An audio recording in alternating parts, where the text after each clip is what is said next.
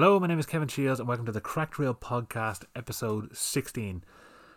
It's been a while. I have discovered now why I should never make promises in regards to when I'm going to record shit, because I recorded episode 15 there on a Wednesday, but 2 Wednesdays ago, and my intention was, because there was a bank holiday weekend, I said that on either the Saturday or either the Sunday or the Monday I'd sit down and do another episode and talk about all the fucking movies that I bought, because I got a shitload, like an embarrassing amount of movies, and it's not the end of it either. I have so much more coming. But I was just too knackered and I did other things, and you'd think with being trapped in the house, well, not a lot, because I actually have to fucking leave the house for work, so it's a bit of a pain in the arse, and by the time I get home, I'm too knackered to record. That's why it's become a bit more rare. But I thought today, no, I want to fucking get an episode out there. I want it for Friday for people to enjoy while they're, well, I don't know, sitting at home listening to this, hopefully. But just for people to enjoy either way. But funnily enough, one of the main, well, I mean, I've had a million reasons for why I actually started this podcast, and I've gone through them before in the earlier episodes. But one of them was that I kind of got a little bit jaded with writing reviews. Again, I've explained briefly before, but it's because I found myself slipping into formulas every time. So I'd start off with, if I was writing 10 reviews, the first maybe 2 or 3 would just be completely from the top of my head, fun, exactly what I thought of the movie, grand. But then I'd feel like I start structuring it the more I went on, and I was like, no, that's not what I want to do. The whole reason I fucking started doing this is to not just sound like I'm writing a fucking column somewhere in a paper. I want to just fucking talk shit about movies and enjoy them. So that's what I was going to do, and that's what this podcast was allowing me to do. But because I've been too knackered to actually set all this up and record it and potentially go through it and chop out all the fucking long silences of me trying to remember things stubbornly, I just sit on Letterboxd on my phone and write a few reviews, and I kind of got back into doing it. So if you've been following the Facebook page, I've added a fuckload of reviews to it. I pretty much updated it, although I can't remember whether or not I updated it for the last episode. But I did put a bunch up there recently, and I have a few more to do now. I've got like 8 movies, which I'll briefly run through now. I don't know if I saw it in new. Must actually have a look, consult my Letterboxd again, because or I didn't even fucking update that. I tend to put things on Instagram and not fucking update Letterboxd for ages. I don't know why I'm so delayed with all that shit, but I need to get back fucking doing it properly again. But yeah, obviously it's been 2.5 weeks nearly. Well, actually no, 2 weeks. It was 2.5 since. No, I'm mixing up dates in my head. It was about 2 weeks. But like I said, my initial plan was to never really have a date set for episodes, so I'm not going to do that again. I'm not going to promise an episode, say this Sunday, if I can't record it. So if one appears, then deadly. If it doesn't, then it doesn't.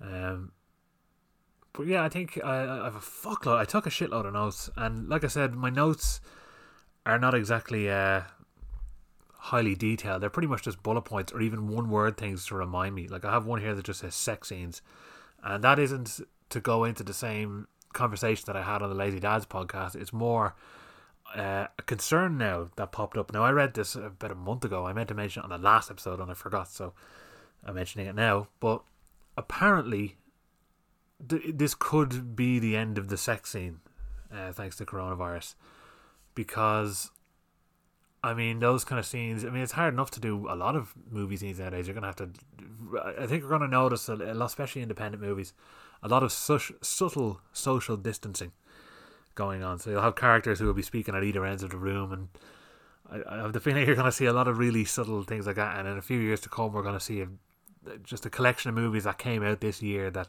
look really odd for some reason, and hopefully go back to normal, because this is all very fucking boring now, this social media, or not social media, social distancing and everything. Well, social media, fuck that too. But apparently sex scenes might be out the window now, because no one's going to want to film them. You can't really have top Hollywood celebrities engaging in sex scenes in movies now, because there's a risk now of catching things, even though it's not like back in the day, like it's not even porn. There's now a risk of catching something that can possibly kill you. So I find it kind of funny that that's going to be the end of them, especially after me complaining about them. Although I don't think I gave a fair representation of my side, or even of sex scenes that actually are good or important to a film. I think I was more just irritated by movies that slow the pace down for the sake of throwing them in, and clearly doing it because this actor is hunky and she's a curvy babe, and they want to put them in a scene and have everyone fucking, I don't know, Google it. That's the thing. I remember just even back in school when it was often teenage girls who would go, "Oh, I have to see the new Twilight movie because there's hot guys in it," and I'm like, "You have the fucking internet, you dickhead. You don't need to pay into a garbage movie to fucking do that to yourself." But anyway, I'm digressing here into something that sounds fucking way worse than it should be. I do have a big list of stuff here that, like I said, are just could be one or two words that I'm going to remind myself with. And some of them are kind of topics that I wanted to bring up before. Like I have a few here that I'm not going to bring up now, but the likes of paid reviews and how I think people who write reviews or are paid to write good reviews if the movie's garbage are cunts and they shouldn't be allowed to review movies ever. I want to actually go in deep and talk about DVDs and kind of on a bit of a nostalgia trip for them. That was initially an article. So like I said, some of these are things I had as ideas for articles back in the day that I never followed through it, and that's one of them. Oh god, this one is like YouTube clickbait thumbnails and things like that. Fucking people who review movies by having the poster of the movie and then having a picture of their face gasping, and I'm like, you make me not want to watch your fucking review now. But the main thing I have here is, where is it? Blu-rays I bought. Tom Cruise in space for a fucking start. He wants to do a new movie. I presume an action movie. It might be a sci-fi action movie, or it could even just be genuinely a normal sci-fi movie, but he wants to actually shoot scenes from that movie in space. And I think that'll be fucking insane to see. Like, because I mean, it's one thing, although I'm eager to know how would it look. I think it was Elon Musk who shot that car into space, wasn't it? Might have been the one where it had like a fucking astronaut sitting in the front seat of it. That's because it had several camera angles and it looked kind of unusual. It looked deadly. But I'm eager to know, how would they control cinematography in space? Would it just be typical camera bolted onto the side of something, or would they have like him potentially floating in space? Obviously, well, I don't know how you'd even deal with the safety parameters there. Would he just be in a fucking vessel in space and you can just see outside? I don't know. I like to think that he'd be outside, like the start of Gravity or something. He'd be outside on the side of something, and it'll just be the most insane sight you've ever seen in your life, because it'll be real. I mean, I consider what I see in the likes of Gravity and Interstellar and stuff like that as realistic, because I'll never fucking know. And that's why I kind of like space movies, because I always feel like it's possible what's going on out there, even though it could be the most fantastical shit going on. But to see that for real with Tom Cruise of all people, not just some fucking like an astronaut who just filmed himself, like, oh god, that reminds me. I was about to actually ask a question to my fucking microphone and say, did anyone see this? But I suppose it's a broad question that won't receive an answer unless people comment on it and tell me. But the movie called Act of Valor, and I remember that came out, what year was that? 2010 or actually it might have been 2012. I think I was in college at the time, and I just remember it was just so fucking bad. It was a bunch of real Navy SEALs who, it was pretty much just a military induction. Is that the word? What would be the word to try trick people to fucking join the military? I suppose propaganda is one of the words, but it was essentially that. It was a really, really loose, basic, unbelievably predictable to the point that it's like something you'd see in a spoof movie. Like, you would have a spoof movie where obviously the dialogue in those scenes is like over the top to the point where they're like explaining exactly what's going to happen. Like, so it'd be something in the case of some character who's definitely going to die, and he's just like, oh, thank God I rescued this family from here, and I just won the lottery and I did all this and that, and then he'll die. And obviously the joke is that it was leading up to that by him having the best luck ever and then dying. The Act of Valor does something like that, where a character is introduced in such a way where it's like, oh, I just got a new family, I just got married, I have a new baby boy, and all this stuff is going so well that part of you immediately goes, okay, any other fucking cheap movie would have him die. He's obviously going to survive, and it'll be the other guy who dies, and it's going to be a big shocking reveal. No, it's just him. And they expected people to be heartbroken by that. I was like, I don't give a fuck about this stupid buzzcut dickhead. And then you have just a bunch of hoorah fucking we're the military lads As all these situations where they're just pretty much showing off how they breach fucking like drug dens and whatever else. It's essentially just a training video, but they've wrapped a terrible story around it and tried to make it seem like it was good action. These lads couldn't act, and they couldn't even put, even though these are professionals, well, professionals probably not the right word for a killer, I guess, but these are people who know how to use military tactics and do all this kind of shit. It didn't even look convincing. The whole movie just looked like shite. So, in any other world, or not any other world, but in any other situation, you'd imagine they would just get some astronaut who can just pull a few reactionary faces and like he's acting, and then just go, oh yeah, stick him in space and we'll just film him. But the fact this is Tom Cruise, a chap who fucking gives 2,000% to every fucking movie he's in, and is probably one of the most dedicated action stars out there. I think he's a fucking legend. And to see him actually be in space and doing an action scene, potentially an action scene, I'm hoping it is, would just be one of the most surreal and amazing things ever. So I hope that actually happens. Probably the biggest bit of news that I'm going to give here, something that I'm pretty sure I just dreamt up and I might still be dreaming, and maybe this entire virus is a dream, who fuck knows, because around the time of this virus this came out. But Tiger King obviously swept the world by storm. No, that's not the word. Swept the world by storm? Took the world by storm. Where's the swept come in? Is there a phrase for that? Fuck it. That was huge when it came out. I think it was early March. Probably wouldn't have been nearly as big had it not been during a lockdown where all people were doing was sitting in and watching shit. But the main guy, what's his name? Joe Exotic. Lunatic, fucking psycho weirdo. And who else are you going to get to play him? Other than, someone pointed out to me recently that Michael Keaton could actually play him. And I didn't see it at first, but the more I thought about it, if you stuck Michael Keaton in that makeup, there's a lot of, maybe it's the eyes or something, there's something similar about him that he'd actually do quite a good job. But instead, they have gone for the legendary Oscar-winning actor and personal hero, Nicolas Cage, is going to play Joe Exotic. I feel like I wrote this in a dream and now it's come to reality, and I couldn't be fucking happier. I do think someone came up with like a fake idea if HBO were to do it. Obviously they wouldn't now because Netflix own the rights and whatever else. But if HBO did it and you had Danny McBride playing Joe Exotic, he would be perfect. He'd be a different kind of Joe Exotic though. I think Danny McBride would be himself, but just maybe heightened in terms of the mad shit he gets up to. And he'd be doing it in very much his own way. He kind of actually looks like him in that, if I remember correctly, did he have blonde hair in that movie Arkansas? Or not Arkansas, Arizona. I feel like he had blonde hair in that, so he could kind of pull off the Joe Exotic look. But I don't know, he'd make it very much a Danny McBride thing, which would still be deadly.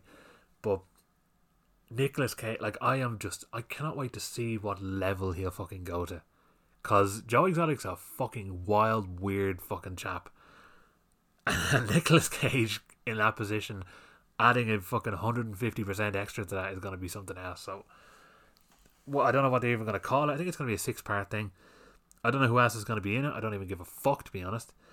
But Nicolas Cage as Joe Exotic is a personal dream of mine.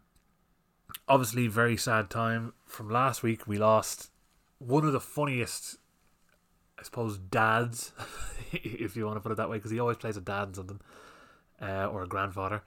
The legendary Jerry Stiller, father of Ben Stiller, and easily one of the most memorable characters in the history of Seinfeld. I think he tends to always, he pretty much just made a career of the fact that he can shout relatively loud and to the point where it sounds like he might die.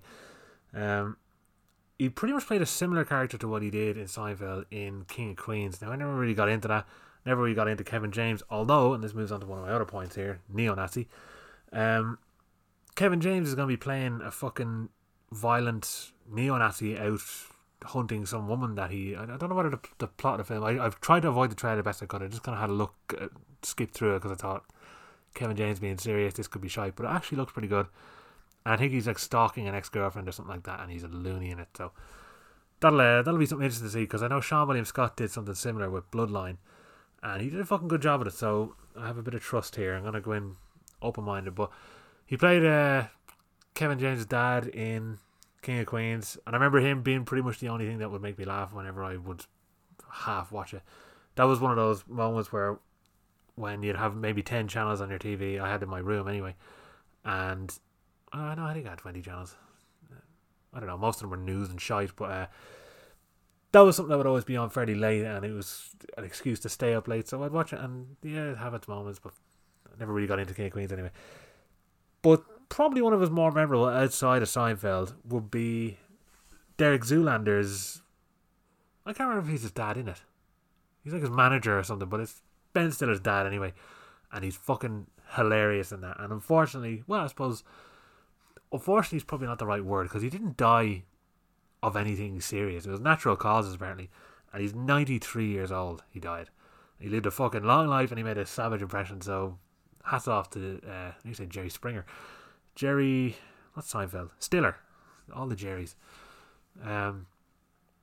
But yeah, I'm still going through the list trying to see here what might be of interest now, because some of the stuff might have dated a bit in terms of news. Because like I said, with that whole sex coronavirus thing, I mean, that, I did hear that a while ago, but I wanted to address it before.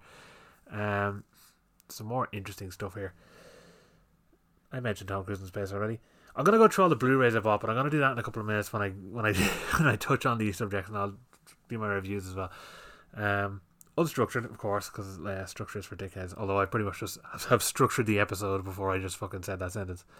Oh yeah, Taika Waititi, who fucking made a huge impression with me with What We Do in the Shadows, which I consider not only one of the best films of the decade, but just one of the funniest comedy films in years. A vampire mockumentary film set in New Zealand with 3 or 4 vampires who were living in a flat together, and just the kind of shite to get up to. And he was one of the characters in it. I thought he was gassed, and then I realised he actually directed it. And then he's obviously gone on to fucking win Oscars. He did the new Thor, or he did Thor Ragnarok, and he did Hunt for the Wilder People, which was a really good fucking, you could call it a drama, I suppose. It's more on the comedy side. It's a very quirky drama. There are dramatic moments in it, and that's to me the strongest kind of drama. And then he did Jojo Rabbit, which was up for fucking numerous Oscars and won, I think, it wasn't screenplay, I don't think. Was it adapted screenplay? Maybe it was a comic or a book or something before. I'm not 100%, but I know it was something. I know Taika Waititi has an Oscar. But he is now in line to do a new Star Wars movie, and I have full trust in him, because he played, was it IG-88 he played in, or IG-11 I think it might have been, something like that, in Mandalorian.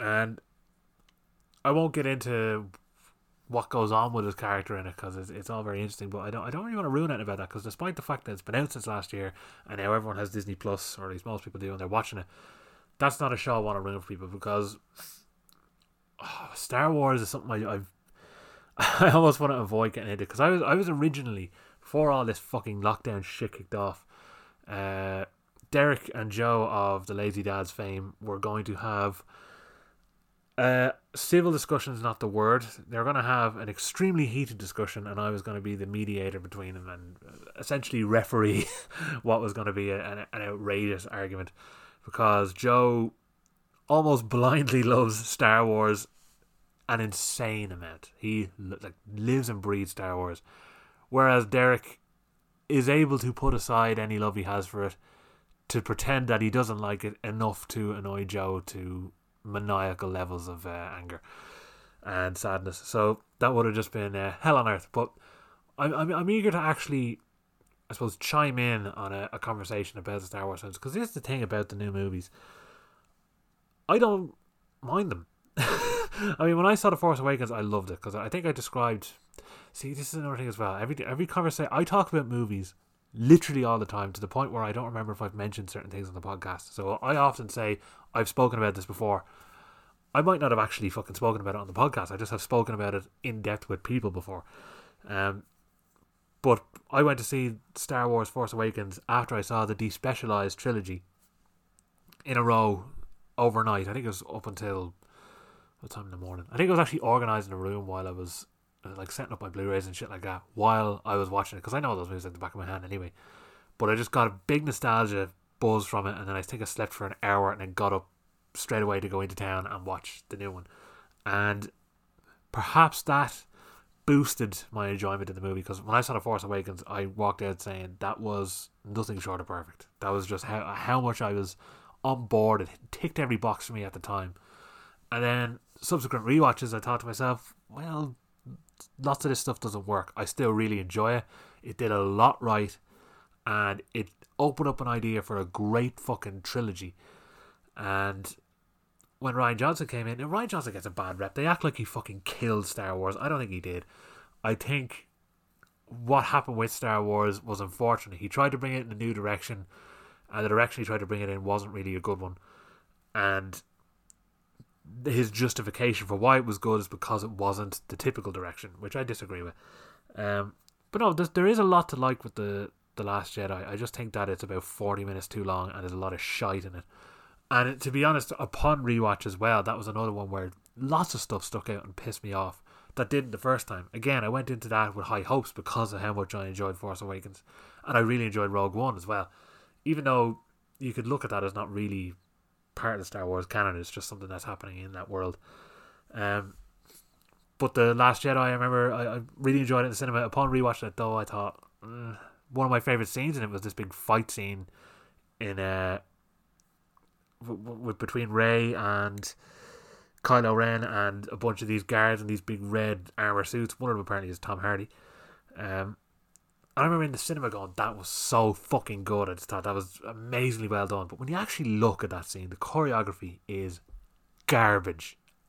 Awful fucking choreography. Like, unbelievable how shit it actually is. And I don't know why I was fooled and think it was so good. I think it's because it was shot mostly in one take, some of it, and there are cool elements to it.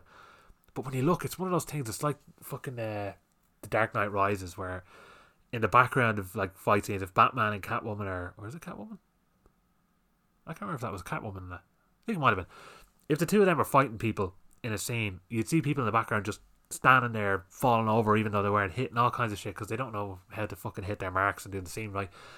And it's just weird choreography, and I don't like that sort of waiting to throw your punch kind of thing. Now I know obviously it was big in movies for years and years, but at this stage, like I remember, I'm on a tangent now. I always do this when I fucking spread off into 3 different things.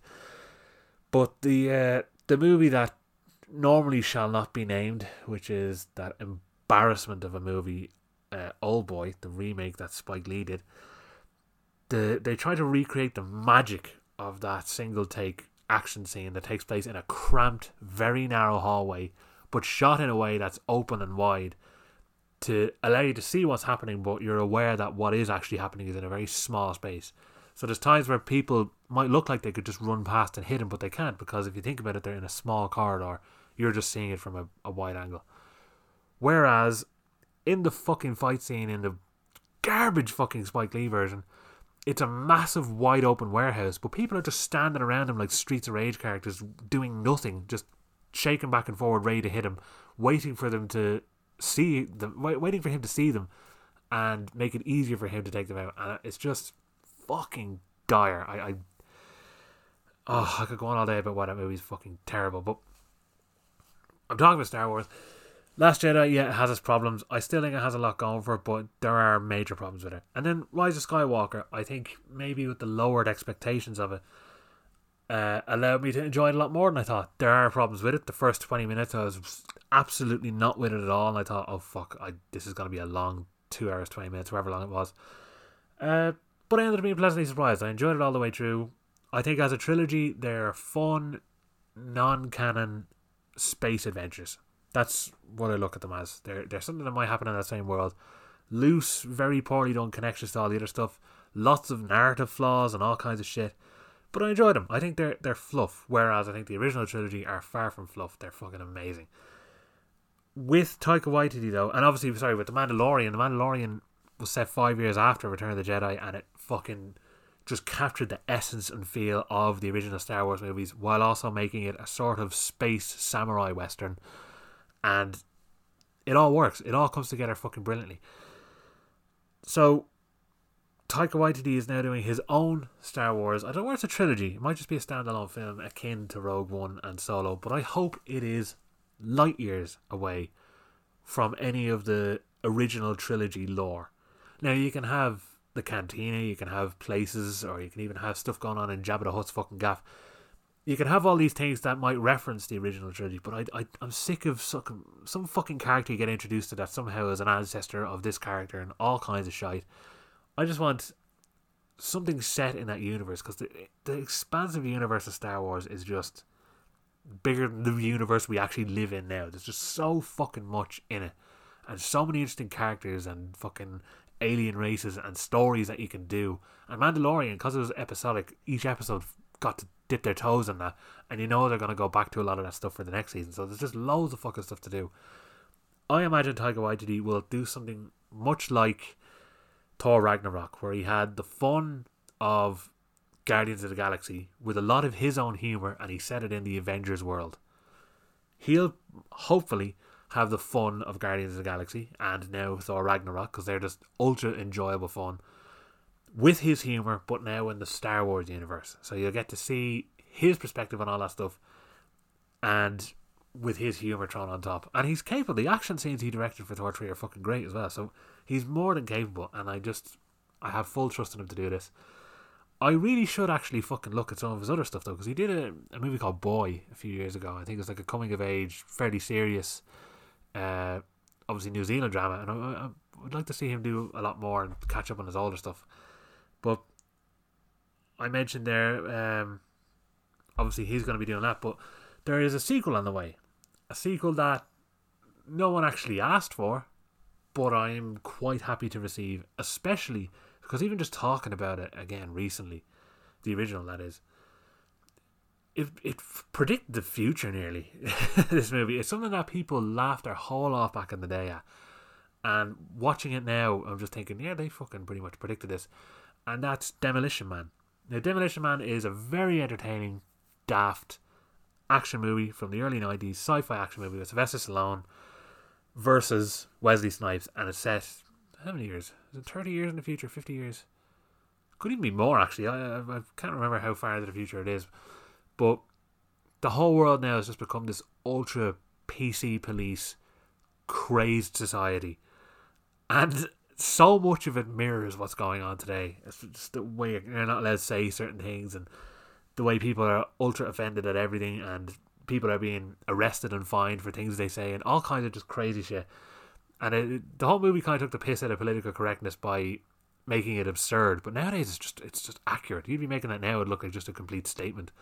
So Demolition Man 2, not sure how they're going to do it, plot wise anyway. I don't know whether Sylvester Stallone's going to direct it, or I'm not quite sure what's going to happen with it, but I'm eager to see how they're going to expand on it, because I mean, obviously it's absurd back then, obviously a bit prophetic in ways, but are they going to just double the absurdity now, or are they going to have society be changed from what happened in the last one? I mean, I'm eager to see where they go with it.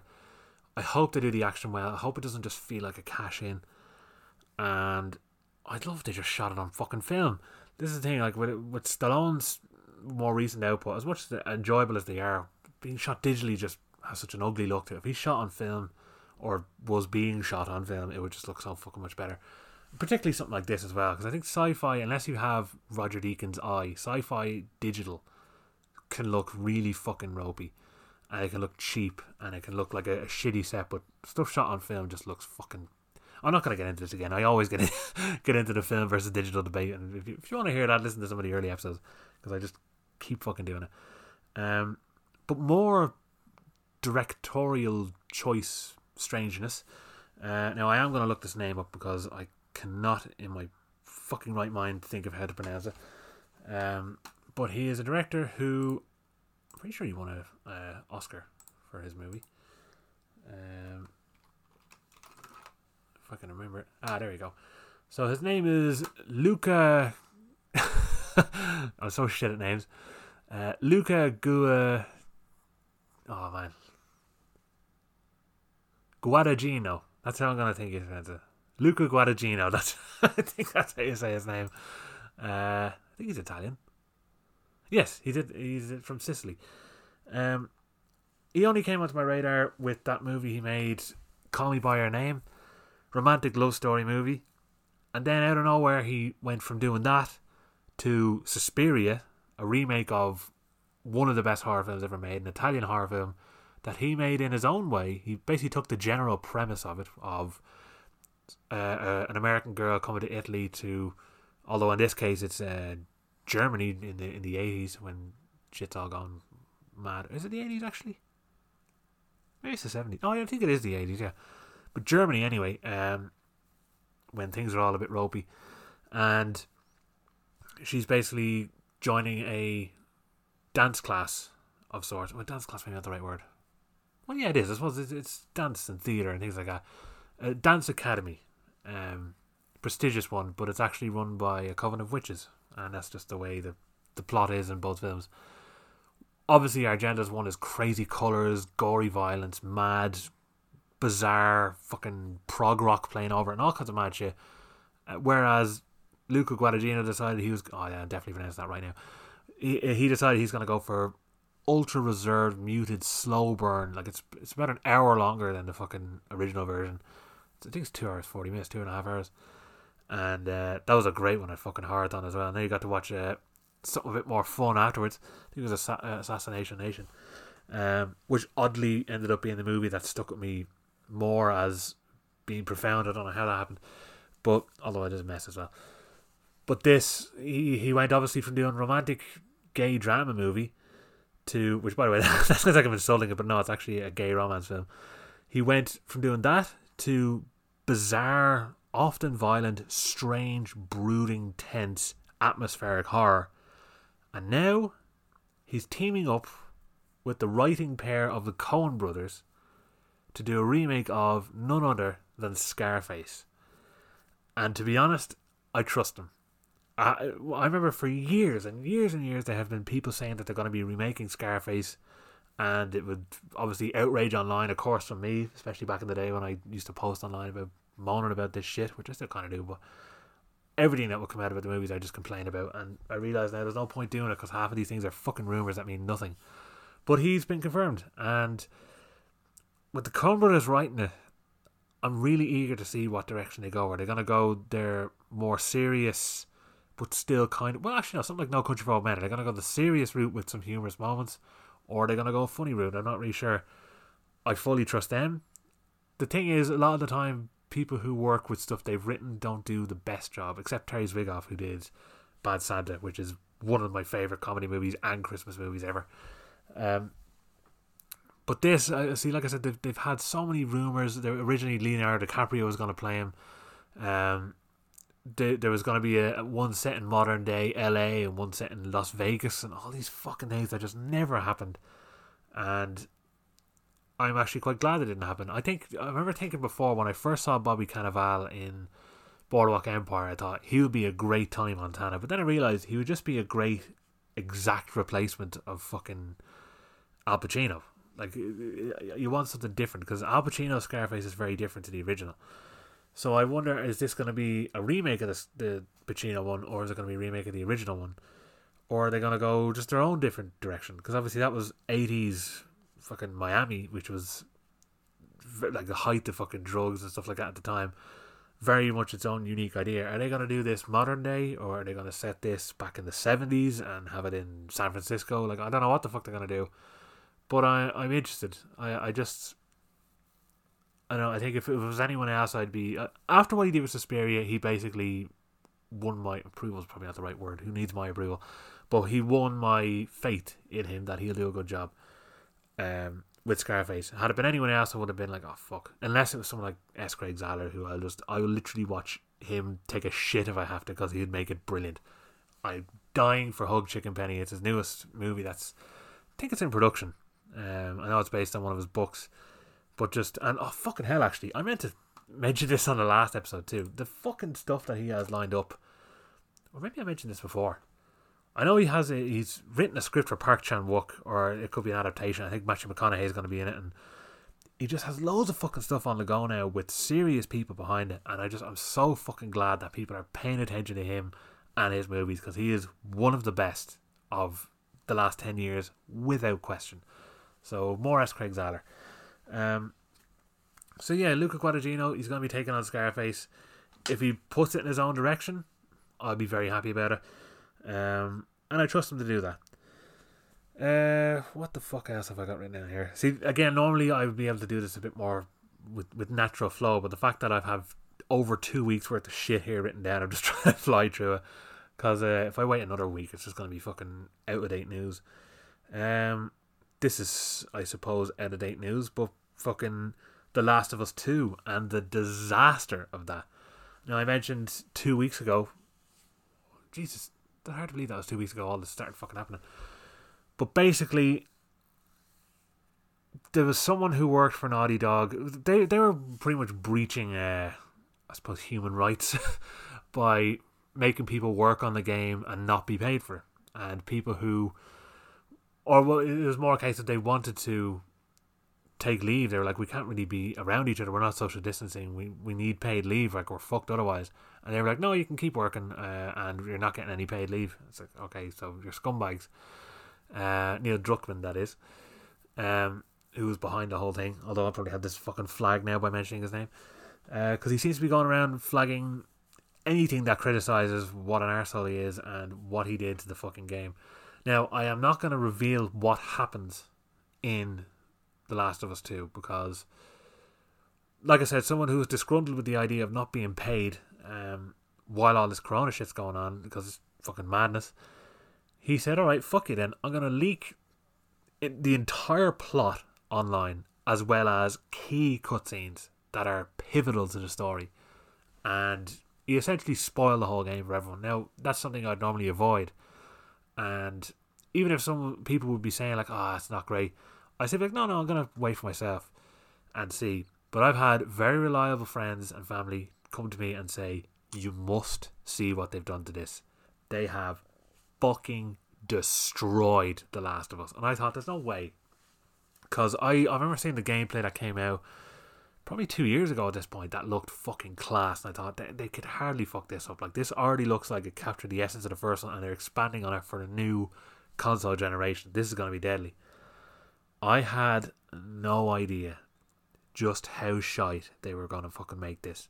So I just said, alright, I'll bite the bullet, I'll have a look and see what they're doing, and holy shit, it's something I would have made up as a joke, as an example of today's idea of bullshit fake diversity and just pushing ridiculous agendas on people. It's something I'd come up with as a joke. And I remember I asked them, I posted in a friend group, I said, I heard about what they did with The Last of Us 2. It's atrocious. If you want to know about it, send me a message. I won't spoil it for all of you. And everyone who said, yeah, tell me what happens, didn't believe me at first. They actually just thought, there's no way. And I understand why. Because why wouldn't they believe something as ridiculous as this? There's plenty of videos about it online. Like I said, I'm not going to ruin it here. I would recommend not buying the game, especially because they're not fucking paying people, but also because Neil Druckmann is a dickhead and he's involved with Anita Sarkeesian, and that's a whole mess of shit there. So the whole thing is a shambles. They pissed on the legacy of the first game. I immediately do not consider The Last of Us 2 as canon. The only way I'll play that game is if it ends up free in the PlayStation Plus store, with their monthly free games, which this month is fucking shite, it's like Train Simulator or something. But if it comes out free that way, yeah, I'll get it, I'll play it, I'll try it, and I might even enjoy the gameplay. I might enjoy some of the action of it and whatever else. But what they've done to that story and the reasons why are just embarrassing and shameful. People need to realise that forced diversity never fucking works. And it's embarrassing that they still have to keep making this a thing. Like, it could be any kind of diversity. It could be to do with disability or race or sex or whatever. But you could have a film where it could be the first black superhero like this, and they'll bring it out there, and instead of just going, here's the new superhero movie, enjoy, they just go, look, it's a black superhero movie, as if it deserves extra brownie points for that. No, I never in my life growing up paid attention to any of that shit. I would just see a movie and go, this looks like a good movie, I am interested. I didn't sit there going, oh, this movie has a strong female lead, now I'm interested and everyone should be pushing it because of that. No, I just saw a movie, good or bad. Didn't matter who was the lead, didn't matter what was going on in it, once it was good. That's the only fucking important thing in all of this. And anyone who says different is a dumbass, because it's just the most bullshit. Look at me, I'm look how good a person I am. I support this because of this. It's like, no, you should support it because it's a good movie. If it happens that the lead in the movie is a black woman and it's a story showing a strong black woman in a strong lead and it doesn't have any bullshit you've seen a million times before, then great. Praise the movie on it being good. But that doesn't make it a good movie. You can't just have a movie where it ticks all them boxes and then go, oh, now it's a good movie, and if you don't like it, you're a bigoted piece of shit. It's like, no. It can be a shitty movie. Captain Marvel, right, is a fucking mess of a film. And people were just saying, oh, it's just trolls out there, this and that. It's like, no, it is a fucking mess of a film. It tried to push ham-fisted diversity and fucking all sorts, and it just made an arse of itself. And that's the thing. People probably end up lumping me in with all these fucking people out there now who just fucking whinge online about any kind of diversity. And that's the problem as well, is because all of this, the forced diversity parade, also have the yin and yang thing of another group who are going to be thinking anything, absolutely anything, with a woman in the lead, or a black person in the lead, or disabled person, or whatever in the lead, is suddenly pushing an agenda. They look at something brilliant, like something like Red Sparrow, or they look at something like Atomic Blonde, which had strong female leads in believable roles. I love Atomic Blonde as well. They did such a fucking good job of that, of not shoving any agenda down your throat, and it was smart and well done. And yet people out there were just, oh, it's bullshit, feminazi agenda bullshit. And it's like, no, it isn't. It's a fucking really well-made spy thriller that has a lead female in it, and it doesn't do it in a stupid way. And I remember, actually, I think, again, this is me saying I might have mentioned this before. This could have just been me mentioning it to other friends. I could have mentioned it on the podcast. Fuck knows. Go back and listen and see.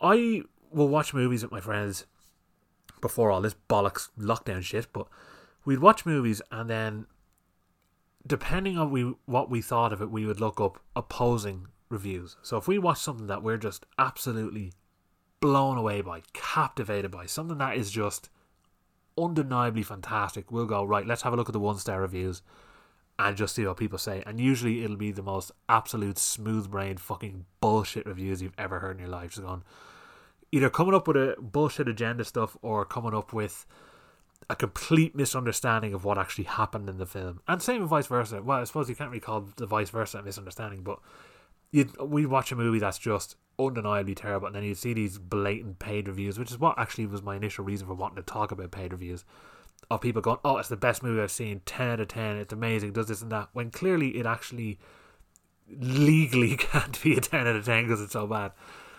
But the point I'm trying to make is, we watched Sicario, which I think is not only one of the best of the decade, but Emily Blunt is one of the most well-rounded female characters I've seen in a movie in years.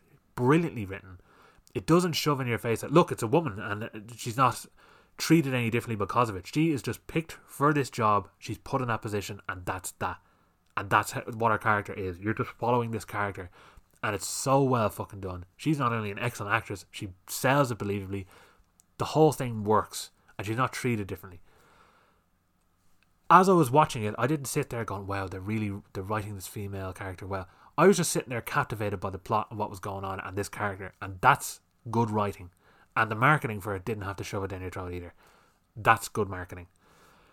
But that movie, as I said, it ticked all them boxes really well. You actually had both sides complaining about this. You had people who were saying that it was a misogynist movie and that the female character, they were both opposing 1-star reviews for totally different reasons. One was saying that it treated the female character like shit, and that it was a male-driven misogynist movie and all this nonsense, which it absolutely is not. And then you had the other review, another 1-star review, which was saying, oh, this is a lot of feminist bullshit, ultra-strong female character, and the men are just stupid, incompetent characters. It's like, you both are looking at this movie totally fucking wrong. Go in and enjoy stepping into a world that isn't your own for 2 fucking hours. Not everything needs an agenda. Not everything needs to fucking suit what your fucking beliefs are at that time. Look at S. Craig Zahler stuff. People fucking go mad about his movies, saying that he's for some reason a racist, which is not the case at all. You look at Dragged Across Concrete. Mel Gibson's character in particular says some stuff, and maybe it's because it was Mel Gibson as well that it rubbed people the wrong way. But he says some stuff in it that could be construed as this is someone who's slipping into racism for sure, and he's definitely got sort of bigoted ideas at times. But then you kind of see why he grows to have those ideas, kind of like American History X, where it's not just Edward Norton's racist. It's he had that sort of imparted on him by the way his dad behaved, and with what happened to him. And it's they don't make excuses for bad behavior, but they show you how these characters end up this way, and it's good writing. They're not nice characters. They don't have to be nice fucking characters, because it is not the real world. You are literally watching a fantasy. You're watching actors. It doesn't have to line up with your beliefs. Just watch compelling stories. It can be the most detestable asshole characters. Like that movie. It's a movie I've been meaning to see for years, and I watched it for the first time a few years ago. I loved it. It's called Naked. And I'm not even going to remember this guy. David Toulis. His character in that is fascinating to watch. He's one of the worst pieces of shit you'd ever watch. The movie opens up with him having sex with a girl, and halfway through she doesn't want it, and he still continues, and it turns into a rape, and then he goes on the run, and the whole movie is him just treating people like garbage. He's a scumbag character in that film, has no good qualities other than the fact that he's very well spoken and well read. But he is just the scum of the earth. Yet you're fascinated by the movie. You're interested in the character. You like what's actually happening in the story, despite the fact that you're not watching a good person. That doesn't make me think that Mike Leigh is a racist or a scumbag sexist director. It doesn't make me think that David Toulis is a scumbag sexist actor. It just makes me think that this is good content. It's phenomenally acted. It's phenomenally well written. And these are the only things that should matter. If you're making a movie with a political statement, fine. If that's what your movie's about. I watched one of the movies I'm going to talk about in a minute is Salvador, which makes a very clear anti-war statement, and that is fine. That's what that movie is. But every single fucking movie that comes out does not need an agenda attached to it. Movies are allowed to be fun. They're allowed to be funny and daft. Another movie I rewatched. Actually, when I get onto the movies I reviewed, I'll talk about that. But one of them is Hot Rod, and I was just so satisfied sitting there watching a comedy movie that's just daft and silly and doesn't rely on just having some sort of modern reference to what's going on politically or in terms of social issues. I don't give a fuck about that. It's all just fun, and that was just so satisfying to watch. I didn't have to sit there having a message crammed down my throat. I just got to enjoy some comedy. So how on earth did I get onto this? I tend to rant, but I definitely went on. Oh yeah, Last of Us 2. So yeah, The Last of Us 2 decided to go this direction and made an arse of it. And Neil Druckmann's just going to have to fucking lie in the mess he made, because this is what happens when you try force a bullshit agenda into something just for the sake of going, look at me, look what I've done. No one gives a shit. We want compelling storylines. And here's the thing, something that they actually do in the turning point of that plot could have been an amazing thing with the story. It could have made you sit there going, well, they've really just upped their fucking game here. But it's their reasoning behind why and how they did it.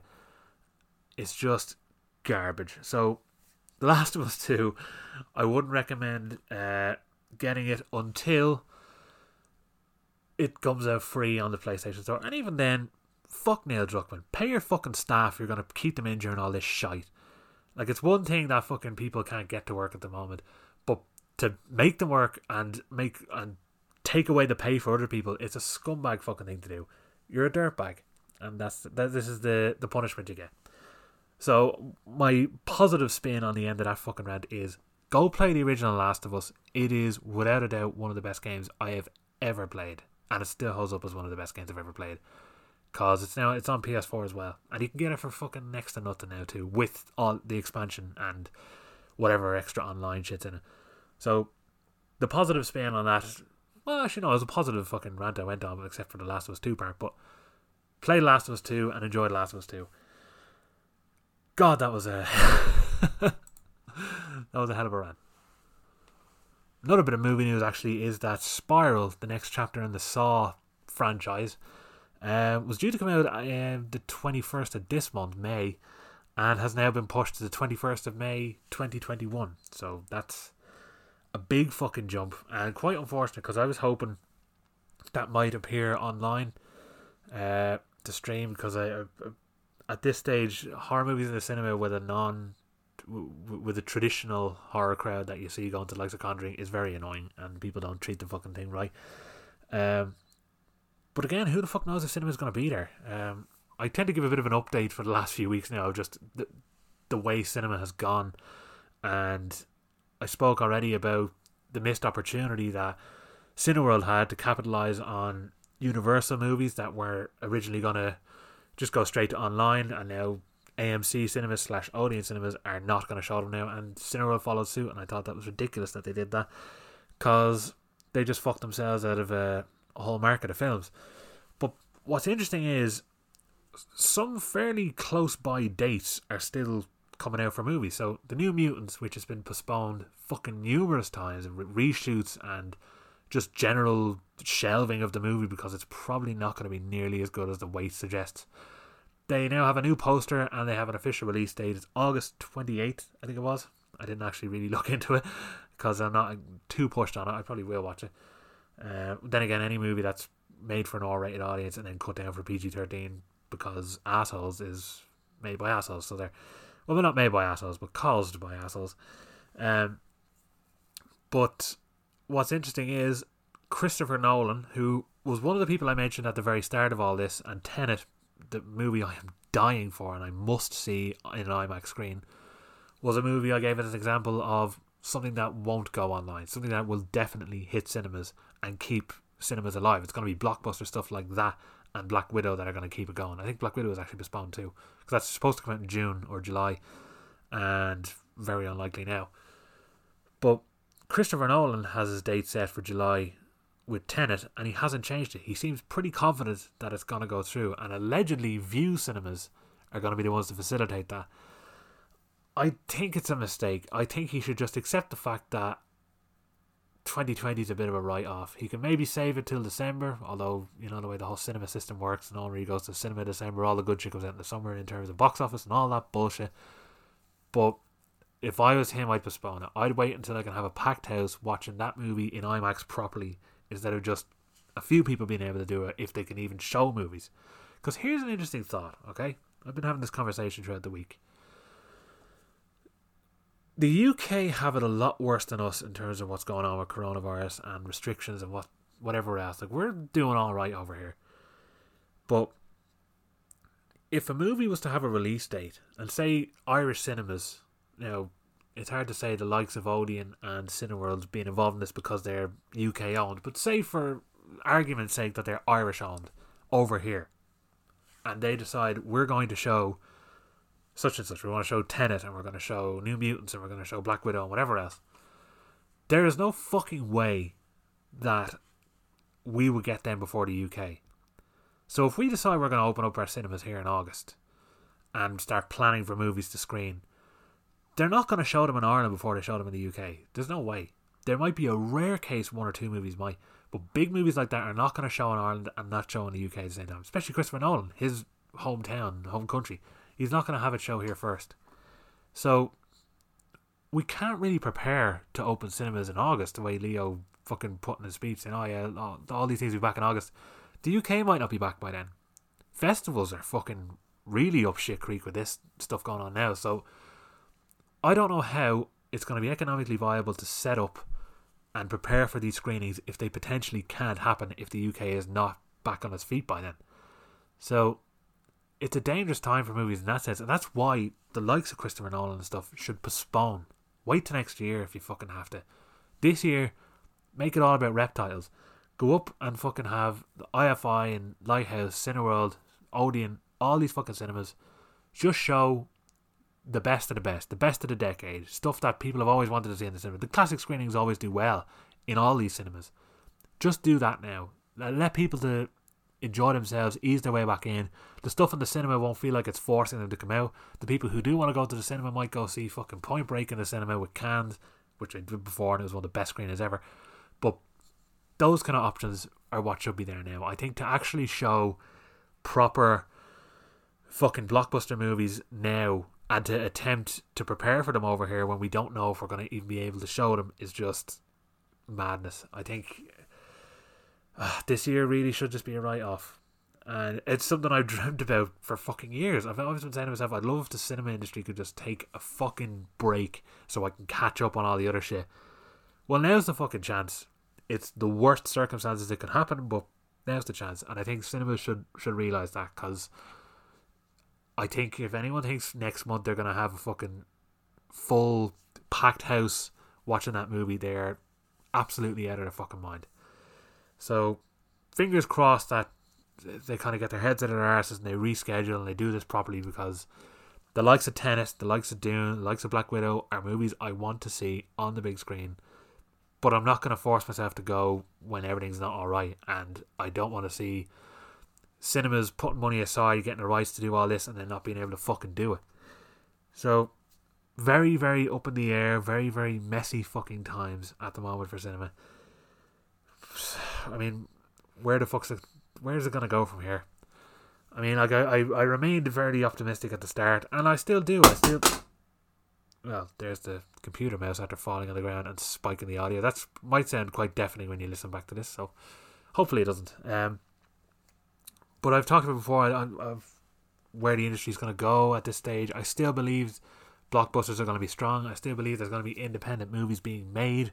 I just think that the big distributor nowadays is going to be online. It's going to be the main thing. Festivals are even considering online stuff. Look at Cannes, they're going to go online. South by Southwest are going to go online. It's dangerous in terms of like being able to keep your movies from being targeted, because they could easily be fucking targeted. And they think they can't. They think that, oh, we've got security measures. You don't fucking really. It's very easy to fucking steal these movies. So it's a big gamble to do that if you're trying to keep money. And this is why Netflix and Amazon and Hulu and Apple and all these fuckers are laughing their holes off to the bank, because they can release a movie direct to them. And I mentioned before, not people don't really torrent from these fucking things. Everyone has them, so they're less likely to torrent from them. I'd say the torrents from Netflix are minuscule, but if you can release your movie on Netflix, not only do you get, well, some movies actually just go completely by surprise up there. You'd really want to, but I think Netflix should be pushing a lot more movies that get released there. But you get a movie released to millions and millions and millions of people worldwide, guaranteed audience, and you will get paid for it because people buy Netflix. And I think that's just the direction people are going to start going now. Hopefully we'll get the cinemas back on track, but again, I think don't fucking hold your breath for now. And View Cinemas, I don't think they're going to get away with it. I think they're going to set up this IMAX screening and it'll fall on its arse, because no, people want to go out. They want to go out and be free and go around and do things. They want to go to the pub more than they want to go to the fucking cinema. And going to a cinema at half capacity, potentially even less than half capacity, 2 or 3 seats apart, doesn't sound like fucking crack. The amount of grindhouse screenings I've gone to, packed houses, the place would be sweltering with the amount of people in there, but the buzz is so fucking strong that it keeps it going. You won't get that the same way if you're going in too early and with these crap social distance movie screenings. It won't be the same. Hopefully though, there'll be a lot more drive-in and outdoor cinema stuff, because that could be a bit interesting. But yeah, I'm gonna actually, the last thing I'm gonna talk about before I move on, I don't usually talk about music, but I'll talk about that in the next episode. There's a particular band that are just unbelievably unique. I won't even mention them yet, but they have just a huge catalogue of shit I want to get through before I talk about them.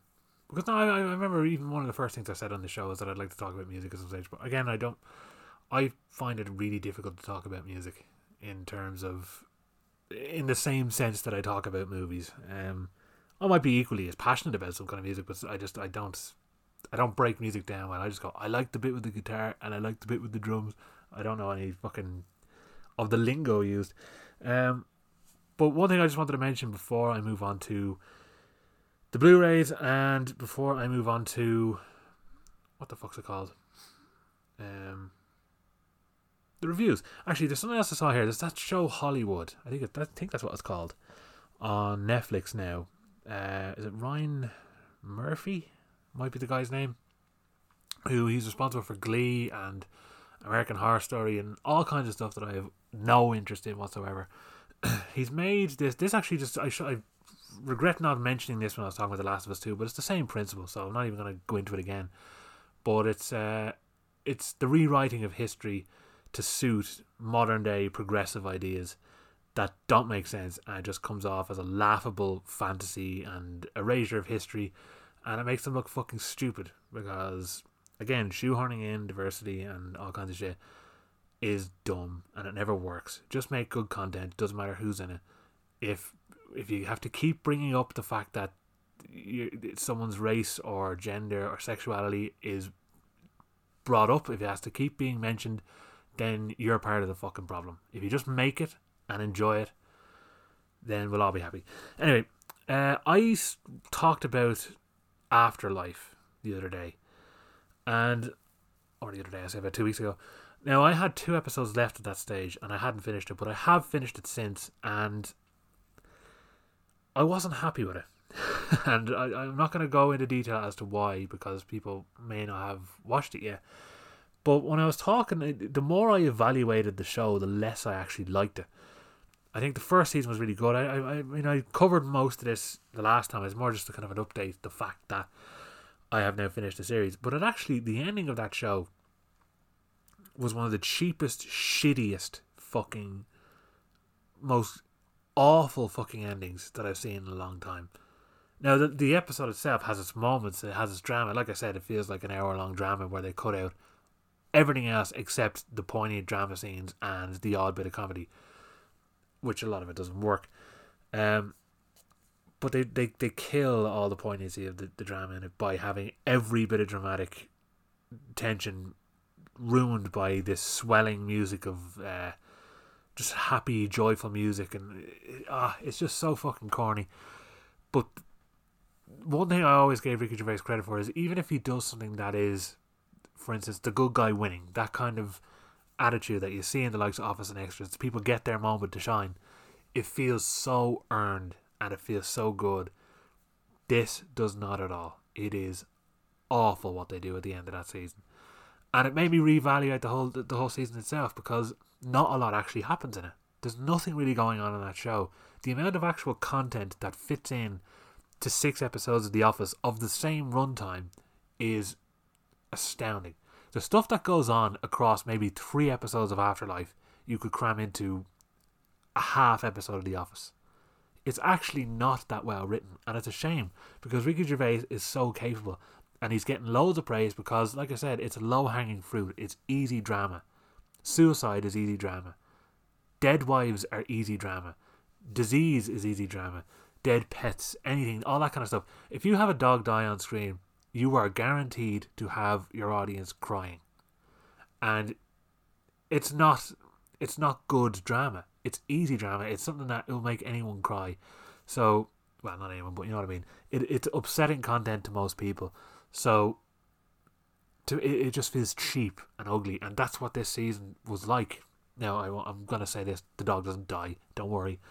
But it's a case of the dramatic tension and the stuff that's supposed to happen, and it does not feel earned. It just feels like the easiest route to get people teary-eyed, and it's so fucking lame. They could have done so much better with it. Just look at The Office and Extras and see how brilliant the writing is on those shows. And then when you compare it to Afterlife, and even Derek was quite good, you'll see that this is way down the list. The drama works in the first season. Really, it shouldn't have gone on to 2 seasons. The conclusion of season 1 should have actually been the conclusion of season 2, and they should have dragged out him being a bitter fucker for longer, because it doesn't work the direction they've taken it. So, although I must be in the minority, I know a couple of people who agree, but most people seem to love it. So another season's coming. Whoop-de-fucking do. I'll still probably watch it because there's enough in there to keep me interested, and I like Ricky Gervais, I'd like to support him, but come on, fucking rewatch that series yourself and go, actually, yeah, I need to sort this out. So that's kind of all the little bullet points that I had fucking marked out. I'm going to just list the Blu-rays I got, because I know if I start going into them, I mean, a lot of them I haven't seen as well. I have a joke amount of fucking stuff that I've gotten over the last while.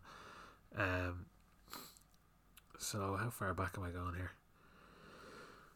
Right, well, there was, first of all, I got this book that I would fucking thoroughly recommend to people. Now, I've talked about the nostalgia of buying movies and things like that before. I always do. There's a book I got by Thomas Hodge, aka The Dude Designs. Maybe I talked about this. There's actually a high possibility I mentioned this. But yeah, Thomas Hodge, The Dude Designs.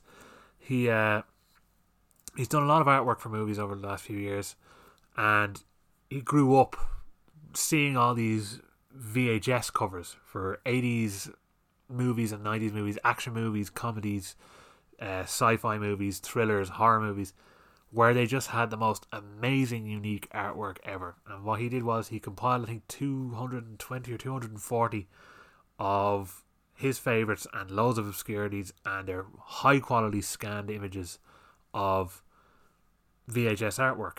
Now they're all UK VHS, so they all have the BBFC 18 cert, or mostly 18.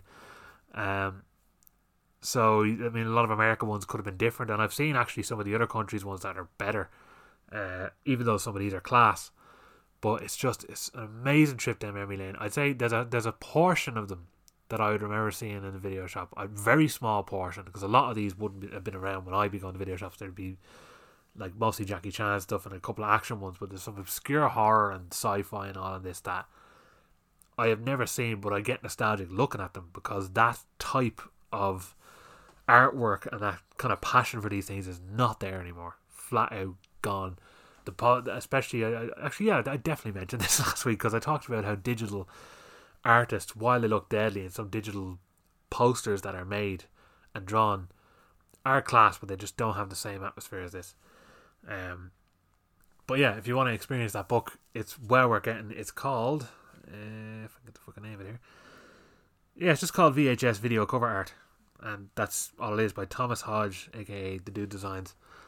Hot recommend it. I think I paid 20 or so quid for it, and it's definitely worth it, because it's not just something you can really breeze through. I mean, you could, but you wouldn't really take it in, because I'm reading all the plot lines to these movies, because it's a full scanned cover, and some of the plots are so good. And I'm coming up with a little challenge for myself. I'm considering trying to watch all the movies. I try to track them down in some way, because some of them they sound so fucking ridiculous, and some of them just look so amazing from the artwork, and even the pictures on the back, they look like cheap, shitty shot on video movies. But I kind of want to see if I can challenge myself to see all, either 220 or 240, I can't remember which, but all 240, let's say, of those movies. If I can do that, I'm not going to give myself a time limit, because, as we all have learned from the lateness of this podcast, I don't fucking do well with time limits. So I think eventually is my goal for that. So I'm going to just list off all the shit I got, because there's a lot here. Again, I don't remember whether or not I've mentioned this last time. This is another reason why I should be doing this weekly, because I forget some of the shit I say, and I don't want to fucking sit here reviewing a big bunch of movies I've already fucking talked about. Even the movies today, I'm going to do very fucking brief reviews of them, because I also don't have the energy to do my usual 2.5 hour podcast talking about one movie kind of nonsense. But yeah, I managed to pick up, there was a 25th anniversary of Who Framed Roger Rabbit I got, with a Savage slipcover that is of a different artwork, which I didn't realise was going to come with it, so that was a nice surprise. And I think most of these I've got, I get all these fucking dirt cheap anyway. I think that was like £7. And most of these would be in pounds as well, because this is all stuff I got from HMV, and they only fucking deliver to the UK. So Parcel Motel has been my friend, and if Parcel Motel want to sponsor me, I'll give them a fucking great review, because they sort me out big time. But I got Collateral. I've been meaning to get that for years. Not mad on the artwork, but it was £3. I can't really complain, and it's a savage film, and I think it has the same extras as the 2-disc DVD. I have to actually look into that. I got an all-time favourite movie here, Bill and Ted's Excellent Adventure. Was hoping to get the Steelbook at some stage, but I wasn't lucky enough. That's been out of print years now, but the Blu-ray has the original artwork on it, so that's good. Studio Canal did a good job of that. The director's cut of Midsummer, which I still haven't watched. I saw the theatrical cut and I fucking thought it was great. But I'm eager to see what the director's cut does now. I know there's only, like, in terms of the horror elements and the violence, that they're very, very, very mildly extended. Like, just some additional shots kind of stuff. Mostly just atmosphere and plot that's added into it. But I think it would actually work wonders for it because, like, the time flies by when you watch that movie because there's so much going on in it that I'd actually like to see some more. So it's 3 hours director's cut. And I was offered, a friend of mine managed to get a 4K version from Italy. They accidentally sent him 2, but unfortunately it doesn't have any of the subtitles because most of this is like Swedish, so there's no subtitles for it. And I was like, for fuck's sake. But the artwork's savage on it, so if you can see that one, track it down, and if you can understand Italian people's subtitles for Sweden, then look at you. But the main thing I wanted to mention here was the 4K Blu-ray of Blade Runner 2049. Because I'd seen a few of these before, but HMV managed to get an exclusive one that comes with a savage fucking box artwork. With art cards and a poster and fucking all kinds of shit in a 3-disc edition. It has the 4K, the Blu-ray, and a bonus disc.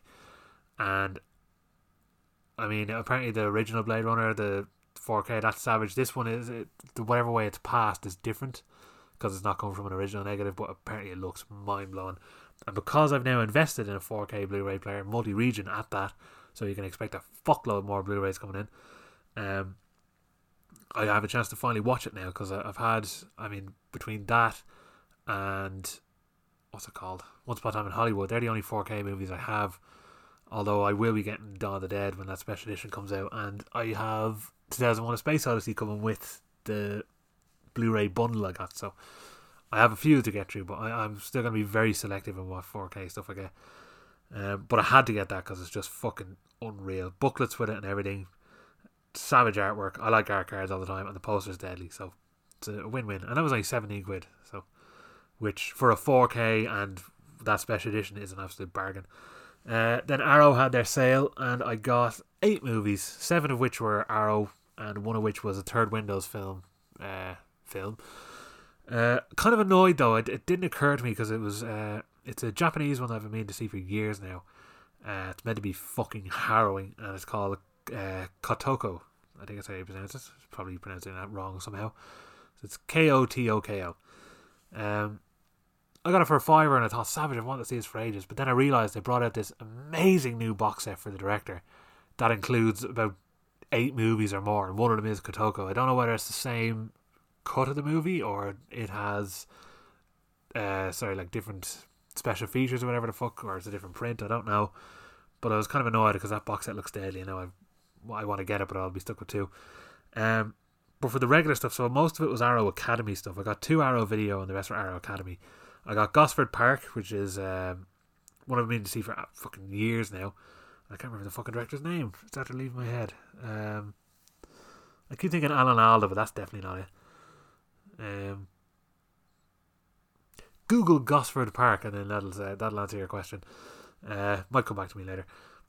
Cinema Paradiso. I've never seen the extended cut of that film. This comes with both the PG version and the extended 15s version, but no booklet. And this is my problem. I mean, I love that Arrow do savage booklets and whatever else, but it wrecks my head just how it's all limited edition shit, because I miss out on loads of fucking stuff, and all the stuff you get in the sale 90% of the time tends to be the second print of it, and you're just stuck with a fucking poxy version that doesn't come with a booklet or doesn't come with a slip cover, and I've had it happen a million fucking times. But I have the movies now, both copies of it, so I'm happy with that. This other one now is how do you pronounce his fucking name? Krzysztof Kieslowski, considered one of the greatest directors of all time. He directed this 10-part series called Decalogue, and it's pretty much 10, it's like an anthology series, 10 1-hour or so movies, and apparently they're all amazing. The box set I got here is an Arrow Academy one. I've been wanting to get it for years, wanting to see it for years, I should say. I didn't realise though that this is also a second edition, because the first edition comes with a load of bonus discs and TV specials and all sorts, and that doesn't have it, and I'm fucking annoyed about that.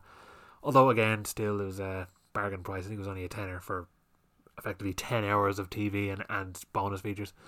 One-Eyed Jack's Western film with, what the fuck's his name again? What is going on with me? Marlon Brando. My head's all over the fucking shop here. I'm trying to remember. I'm looking at the movies in front of me now, trying to remember which I fucking got new, which I've had here for a while. But yeah, Western, I've always wanted to see it. Got it for a bargain price. I think it's also a 2 or 3 disc version of it as well. Again, no book sadly, but I don't know. I've been trying to investigate this and see if there's someone out there on eBay maybe who can sell booklets and slipcovers, the original ones, for Arrow stuff, because I'd fucking love to just get them separately. Even if I had to pay like a $5 for a slipcover, I'd get it, because some movies just have savage artwork that I'd love to have. Obviously I got Invasion of the Body Snatchers, the absolute masterpiece, with Donald Sutherland. One of the fucking best horror movies ever made, and sci-fi movies I should say as well. Unfortunately as well, no booklet with that. That hasn't had a booklet for probably about 5 or 6 years or something now. Another one, this is one of the movies I actually watched there recently, Sleeping Dogs, the Sam Neill movie, he's in it. Roger Donaldson made it. It was solid. I thought it could have been a bit more interesting. There's some really good ideas in it, and it's really nicely well made, but I can't see myself actually returning to it. So that's always the gamble with blind buying stuff. I rarely do it. Well, I say that even though I blind bought a fuckload of stuff, but a lot of it's stuff that's come highly recommended to me rather than me just taking a chance. But it was good. It's worth a look, but I don't know if I'd revisit it. But that came with a booklet. That was a proper version, which I don't know whether that suggests that not enough people are actually buying it at all. I don't know.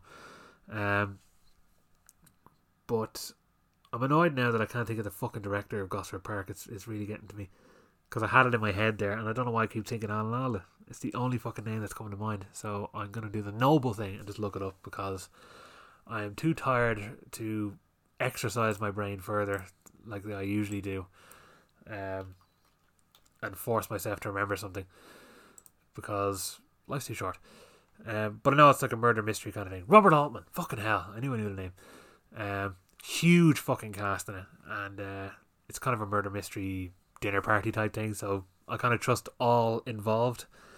And finally, as part of that Arrow group, I got Life Force. It's a 4K remaster of it. Toby Hooper directed it. Apparently it's gory, violent, highly sexualized lesbian space vampires. So count me in. Comes highly recommended from everyone, so yeah, I'm on board with it. Friend of mine, Nathan Ryan, sent me a copy of Three Amigos Steelbook, which was for a bargain price. I think this is a comedy movie that it's probably better if you grew up with it, but thankfully I grew up with it, and I just think it's thoroughly enjoyable and funny and smart, and the more you see it, the more stuff you notice, and really good commentary on the movie industry as well. That's a great steelbook, so got that for a steal. Then I had more shit arrive from Zavi. This is another thing with the way Zavi advertised this, it wrecked my head. I got the Sister Street Fighter collection, which is 4 movie collection, and I don't remember if the booklet was in it. No, there's no fucking booklet. The way they advertise it on the site is that it comes with a savage slipcover of commissioned artwork, and then on the reverse is what I thought was original artwork, but I don't think it is, but some very cool artwork. Turns out when you get it, the reverse artwork is the main artwork, and there's no slip for it, and there's no fucking book in it either, and the way they advertised on the site made it look like it was going to be there, so I was annoyed about that.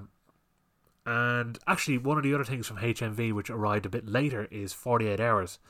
An excellent Walter Hill movie. I think it's Eddie Murphy's first proper film, and he's fucking brilliant in it, and you can see why his career exploded with that and his stand-up stuff, because he's just fucking top class, and Nick Nolte's great too. They originally only had that as a Blu-ray and a VHS box, which was some sort of special promotion they were running by HMV, which, funnily enough, had the original 18 cert and now suddenly is 15. So I don't know when they resubmitted that for certification, but they were correct to do so because it doesn't deserve any higher than 15s.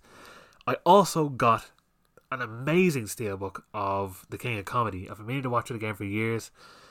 Obviously Scorsese's fucking savage, De Niro's savage. It inspired the Joker very clearly. I think anyone who likes the Joker needs to see this movie to see the roots of where that whole idea came from.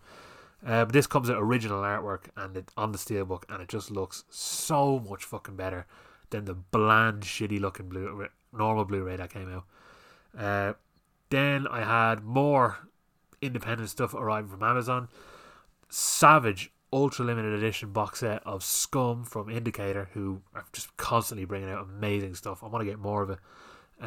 loaded to the brim with extras, savage artwork, versatile artwork. There's 2 original posters on it as well as the main poster, and a big fucking 200-page booklet or something like this. Loads. Or how many page?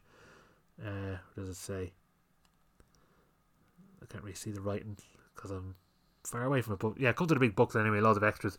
My only issue with it is that it doesn't include the TV version of it.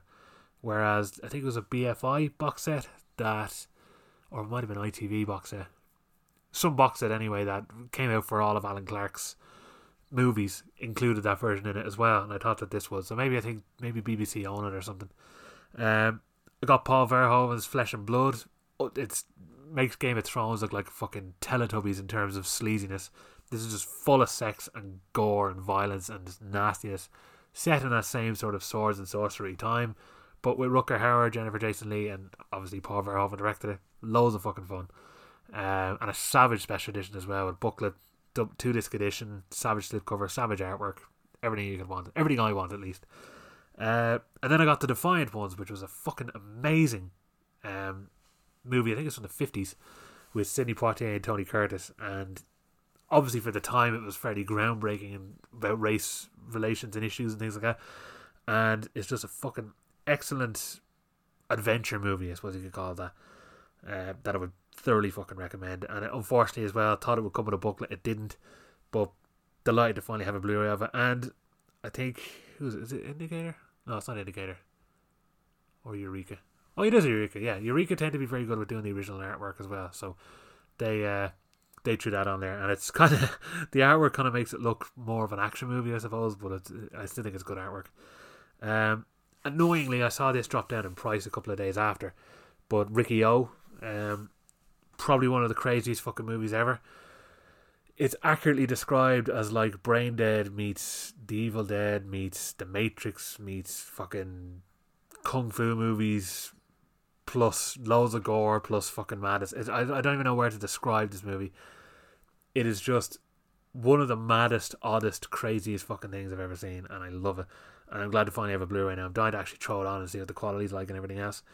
Dario Argento's Opera finally has a savage, perfect new fucking Blu-ray. It's a 2K scan, and the best it's ever looked. And it comes with savage artwork, reversible sleeve, all that stuff, a booklet and everything.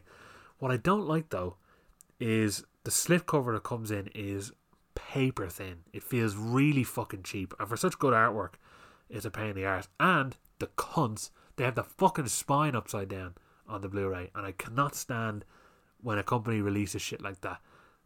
What's it? Artificial Eye do the same thing. They just have the spines upside down on the Blu-rays, and it drives me insane. It's wrong. I also got from Eureka, by the way, I meant to say Flesh and Blood is Eureka too, and it's Cult Films who do Opera. Eureka's version of The Dark Half, which I think is a fucking thoroughly underrated Stephen King movie, because obviously all his movies were kind of poo-pooed at the time, but this is one now where I think it's going to have a resurgence, especially with this special edition. It's fucking lovely. Again, the same as Flesh and Blood. Slipcover, booklet, savage artwork, 2 discs, everything you could want. But I think the movie itself is a bit overlong. The last like 20 minutes do drag a bit. But everything leading up to that, and even the climax, is fucking brilliantly done. Really smart, good writing, actually kind of creepy.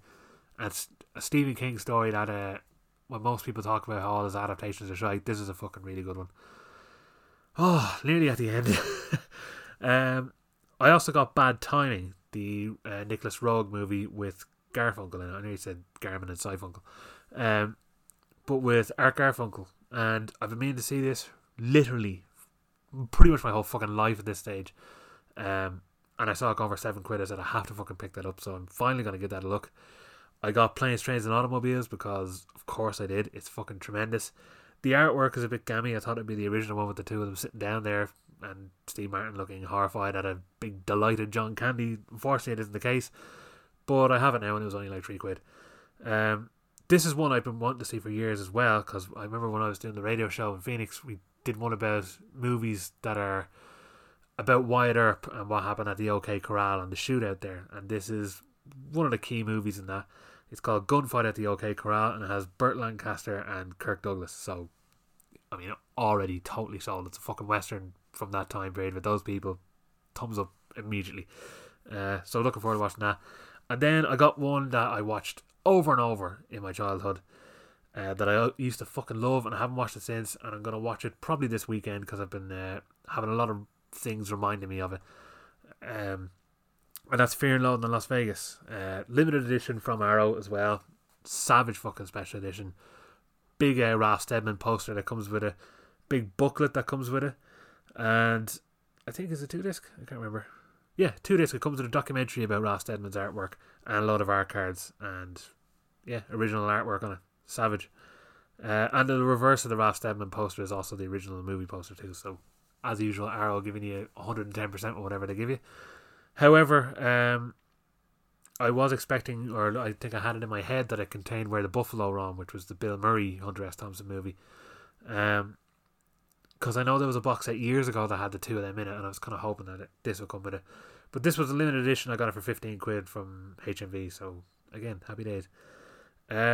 I mentioned Peter Larkin's blog last week, and I'm mentioning it again. Go check it out. He did a great piece on Affliction, that ultra grim Paul Schrader movie I talked about a few episodes ago that has Nick Nolte in it. He did a big piece on that. It's well worth reading. But I mentioned how he put me on the radar of Peter Greenaway, and I finally picked up the movie that he told me about, which is The Cook, the Thief, His Wife and Her Lover. As I said, spellbindingly fucking well made movie, really interesting and just dark, ugly, nasty, but also romantic, fantastical, horrific. It's every fucking genre you can nearly think of rolled into one, and it works. Might not be for everyone, but it would arguably be one of the most, oh jeez, my voice went stupid there. It would arguably be the most accessible Peter Greenaway movie that I can think of, that I've had any kind of experience with. And oh shit, that's actually it. I suppose I thought I had more because I've ordered more, because like I said, I've ordered a 4K Blu-ray player. It's going to come with 2001 A Space Odyssey, but I've also gone onto HMV's website and they have still got a sale on. So I think I have a screenshot of them here. So actually from Amazon, where I ordered the Blu-ray player, I got Electric Glide in Blue. I think that's how you say it. Or no, Electric Glide in Blue, which is 70s movie I heard very good things about, but I know little about. But it was going very cheap, so I said, fuck it, it looks like a nice special edition. I think it comes in a slipcover. I'm going to get it and give it a go. Robert Burke is in it, who, unusual life, but when he's good, he's great. I got an essential Wes Craven horror that I love, The Serpent and the Rainbow. I've been looking at different Blu-rays and stuff that are coming out from, there was one that Scream Factory did, but this one is a lot cheaper, and I don't know if it has the same extras, but it was dirt cheap, and it has the original artwork on it as well, with Bill Pullman screaming in a coffin full of blood, so kept me in. And one that is going to be an ambitious watch. Wanted to see it for years. I'd heard how controversial it was. NC-17 movie with Robert De Niro in it, set in Italy, mostly in Italian, during a war. Donald Sutherland's in it as well. Big crazy movie. It's called 1900, or Novecento is the Italian name for it. It's a 5.5 hour war epic with those people in it, so big thumbs up for me. I love long movies, and with that talent attached to it, count me in. And then finally from HMV, this is stuff will hopefully arrive soon next week. I know it hasn't dispatched yet, but I'm going to say the Italian name for this because that's what's written here, but it's called Della Morte dell'Amore, which is known as The Cemetery Man, which is a horror movie I have, again, like most of the stuff I mentioned here, I've wanted to see forever, and it's been going for mad money, and I managed to get it for $8.99, so fucking delighted. And two other ones from Michel Sauvi, who I got his fucking name pronounced right this time because it says Soavi before when I was talking about the stage fright Blu-ray I have. But I got his movie The Church, which I've been wanting to see as well. Also $8.99 when I saw that going for mad money online. And also going for mad money is The Sect, which I also got for $8.99. Actually, everything here is $8.99. I got Fellini's 8.5, which is almost £8.5, so that could have been a perfect fucking price for this. It's one of my dad's favourite movies. I still haven't seen it, so I thought I may as well pick up what is regarded the best edition of that movie and watch it now, because it's only after coming out about a month ago. So for that price as well, it's a fucking bargain. And finally, a pistol opera movie, which is something that, a genre I'm not even going to pretend that I am an expert in at all. I've only seen, I think, 2 of them, but I love the idea of them, and they're these crazy wacky, quirky, 60s style, action-packed Japanese crime sort of comedy movies that are really stylish, violent and odd and involve a lot of guns and pistols. And this one in particular is called Tokyo Drifter, and it's the Criterion version of it, which is only going for like $9.99, and which is a fucking bargain, and it has savage original artwork on it. I love it. I watched it a few years ago, blew me away. Amazing visuals in it, really interesting, strange. Never saw a movie like it. It's so over the top and wacky and 60s, but in a really good way. And to finally own a copy of that now is fucking deadly. So, Jesus, that's that's the plethora of fucking shit that I have. Or hang on, did I even mention everything? I feel like I've ordered more that I haven't even received yet, because I've ordered so much stuff. I ordered a phone, which you can't really review properly. I just want to check my Amazon, because I find fucking, with all the saving I've been able to do and fucking being, with the isolation and everything that's going on, I've just decided I may as well buy all the shit I've wanted to buy for ages. So, as I said, the 4K player, soon to be 4K TV. Let me see. No, I think that's actually everything. Oh yeah, no, what happened was, I knew I was forgetting something. I went to buy Cannibal Holocaust there recently, and the sale went through, the proper Grindhouse releasing, Savage 3-disc, completely uncut, soundtrack included, slipcover, fucking everything you want edition in the movie. Dying for it. They were selling that for 24 quid. I said, I'll definitely buy that. Free delivery and whatever else. When I clicked into it, I immediately had the payment reversed, and it said, oh yeah, it's actually not here. So I said, what the fuck? And they said, oh yeah, it's on back order, so you're going to have to just wait. I was like, nah, fuck that. Got my money back. And then I found it yesterday on Amazon, and I thought, it's gone for 27 quid. What a bargain. It says it's normally 21, but they've included potential taxing from the US. So I thought, alright, they've included that, which means I'm still getting it for a bargain price. Little did I know that when I went to fucking go to the checkout, it added an additional 6 quid for customs and whatever else, but also 10 quid fucking delivery. I said, get the fuck out of my face. I want the movie, but I'm not spending nearly 40 quid on the fucking thing. So I will eventually get it cheaper, but I'm not going to spend that fucking price for it. What a cheap way to end this fucking podcast. Yeah, I say end it because I was going to review a bunch of movies there, but I mean, what time am I at now? Over an hour and a half. I think if I start reviewing the movies, I'll be here for 2.5 hours on top of what I've done now. So what I'm going to do is, I am going to do another episode, but I'm going to just probably make that episode a big bumper review episode and talk about all the shit I've seen. If you want to see the stuff that I'm going to talk about, or reviews for them, just go onto the Facebook page, because I have written reviews there for them. And did I mention it? I think I actually started this podcast making a point that I didn't finish, in the sense that I started recording this because I enjoyed getting to talk about the movies more freely, and how my writing kind of goes a bit weird after I kind of get more aware of what I'm writing. But I've got back to fucking writing reviews, so they're all available there on Letterboxd and on Facebook, and I actually have a shitload more to add to it. So, yeah, thanks for listening. This was a very ranty fucking episode. I feel like I've gone off the rails a few times, but I'm also extremely overtired, so I'm probably talking a complete lot of bollocks, and how well this actually turns out as a podcast will be entirely up to you and what you think of podcasts, because there's a lot of them. You can listen to others if you don't like this, but you should also like this, because it's better than all the others, obviously. Anyway, enough bollocks out of me. I'm going to hopefully have an episode this weekend, but like I said, I'm not making any promises. I'm not going to confirm any days. If I find the time this weekend to do another one, I will, because I'd like to actually talk about all those movies that I got to watch and what I'm going to watch between now and then. So we'll see what the story is. Until then, you're all cunts. Thanks for listening. Goodbye.